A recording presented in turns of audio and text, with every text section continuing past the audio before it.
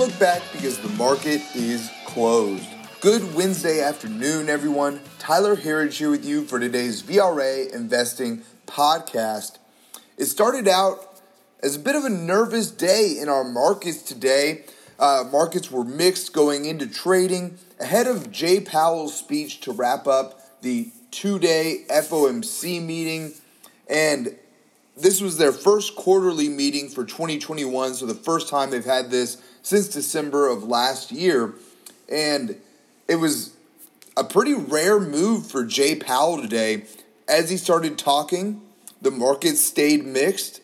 As he started to answer questions, though, the market actually began to move higher. And there was a time, probably about a year ago before this pattern changed, but about 90% of the time that Jay Powell began answering questions, the market would go lower. I mean, it was consistent. You could bet on it. So this is a big pattern change. We've seen it a few times since last year where he began speaking and the market could move higher. Nothing that consistent, but so solid question and answer session from Jay Powell today. Hopefully he can keep that ball rolling. But really, there's nothing that came out today that was shocking to anybody or new. The Fed made no real changes to their interest rate outlook. A few members are seeing the probabilities rising for a rate hike for 2022, but the majority still don't see a hike until the end of 2023. And in the question section, Jay Powell said, The question was, are you ready to start talking about raising rates? And Jay Powell said, no, we're not ready to begin thinking about raising rates, as he said in the past. So no concerns there from the market. There's been a lot of trepidation about the rising rates that we've seen, and the 10-year has taken down tech, made it one of our more underperforming indexes as far as the NASDAQ goes over the last month or so, since that the rising 10-year really began. But no real concerns from the Fed, at least, about those rising rates, and that gave some confidence to the market today. They also lowered their expectations for unemployment by year end. That helped the market out as well.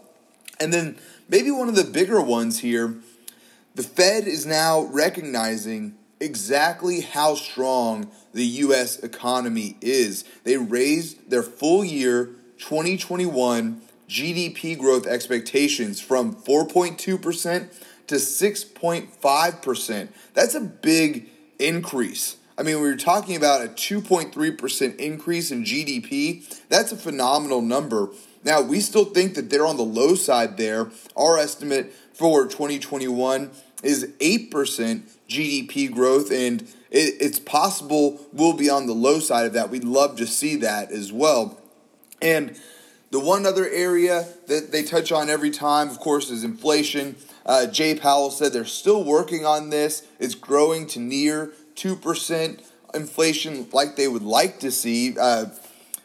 Still, not a whole lot of answers as to why that number is the number that they have to go for. But it's tough to even have to make this obvious of a point. Most people have figured this out by now, that the Fed's inflation data is horrendously skewed. And like I said, most people have caught on to this by now. If you've bought food, gas, clothing, or made a rent payment, or paid for education for your kids, you know that inflation is much higher than the 2% rate. Now, you get a lot of Fed watchers who say, well, yeah, but look at the price of electronics has come down, software has come down. But we're talking about the things here that are essential to live off of. Like, again, food, gas, clothing, rent. It's amazing. Since I first began living in Austin, Texas here, the rents, we're high still. A lot of people want to live in Austin, Texas. Now, it's pushing people out of the city. I've seen a number of my friends who've had to move out of Austin, and it's heartbreaking to hear. I mean, people who've, spent years in this city, really began to love the city, and then felt like the city was basically kicking them out. It's tough to even talk about, but we all know that their inflation data is horribly off and much higher than it is. But as far as the market's concerned, hearing the Fed say that it's still growing to their 2% number helped the market head a little bit higher today. And the markets did rally on the news. We finished with all of our major indexes positive across the board today. Again, as Jay Powell started speaking, we saw the NASDAQ turn positive.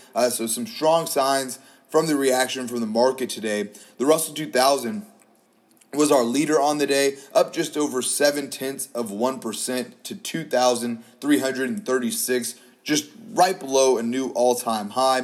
We were followed there by the Dow, which did hit a new all-time high today, up just about 0.6%, 0.58% to 33,015.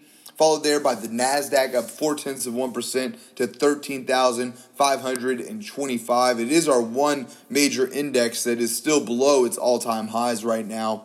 And then lastly here, the S&P 500 hitting a new all-time high, up 0.29% to 3,974.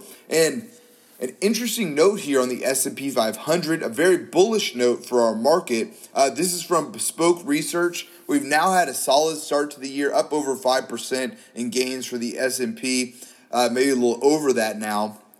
But in the 16 years where we've seen the S&P 500 been up 5 to 10% through March 15th, so 2 days ago, the index, the S&P, has then seen rest of year gains 15 out of those 16 times. And on average, the gain for the year is 14.8%. Those are strong numbers, strong statistics for the S&P 500. You can see the probabilities there in your favor. So another bullish sign for this market here. Looking at our internals on the day, similar story to our markets. We started out the day, our internals, at least advanced decline in volume, both negative. And then as the day went on, our markets turned positive and the internals flipped as well after the FOMC meeting. And we finished positive across the board here today. Advances beating out declines on both the NYSE and the NASDAQ. New 52-week highs to lows. Positive as well here. Not quite the day that we've seen where we've had those 700, 800, 900 even 52-week highs. But still a strong day today, coming in over 4.5 to 1 positive, 389 stocks hitting new 52-week highs to just 84 hitting new 52-week lows. And lastly, volume coming in just over 2 to 1 positive for the NYSE and over 2 to 1 positive as well for the NASDAQ. So strong numbers there from the internals, exactly what you want to see in a market that looks like it wants to head higher. Looking at our sectors on the day, we finished with 6 out of our 11 S&P 500 sectors higher on the day. We were led by consumer discretionary, followed by industrials right at its all-time high, followed by energy, materials, and financials. Our laggards on the day were utilities, healthcare, real estate, which was interesting as we did see the housing index, HGX, hit a new all-time high today. It's another big bullish signal there. Also on that note, transports right at their all-time highs again today. We've seen this for a few weeks now, so nothing new that we're reporting on there. But that is a very bullish sign, that Dow theory buy signal, where you're seeing either the Dow Jones or the transports hitting new all-time highs. You're going to see both of them follow. And then tech was lower on the day today, despite the NASDAQ finishing higher. So not what you want to see. We want to see tech leading the market, but semis did lead today. The semiconductor ETF SMH up almost 1% on the day today, so a strong day there from the semis. Lastly for today, our VRA commodity watch. Gold now higher on the day, up 0.73% to $1,743 an ounce. Silver up a nice 1.58% to $26.41 an ounce. Copper was our commodity leader on the day today. We've been very bullish on this group for some time now. And our favorite name, not just in copper, but in the mining industry in general, TRQ, hitting a new 52-week high today. Some great numbers, hitting $18 a share today. We took some profits there in our parabolic options and VRA programs here. So if you want to learn a little bit more about TRQ, phenomenal company, come check it out at VRAinsider.com. We have a 14-day free trial going on right now. But copper overall up 1.84% on the day to $4.14 a pound. And oil slightly lower on the day, down 0.37% to $64.56 a barrel. And lastly for today, Bitcoin now up over 4% on the day today to $57,992 a Bitcoin.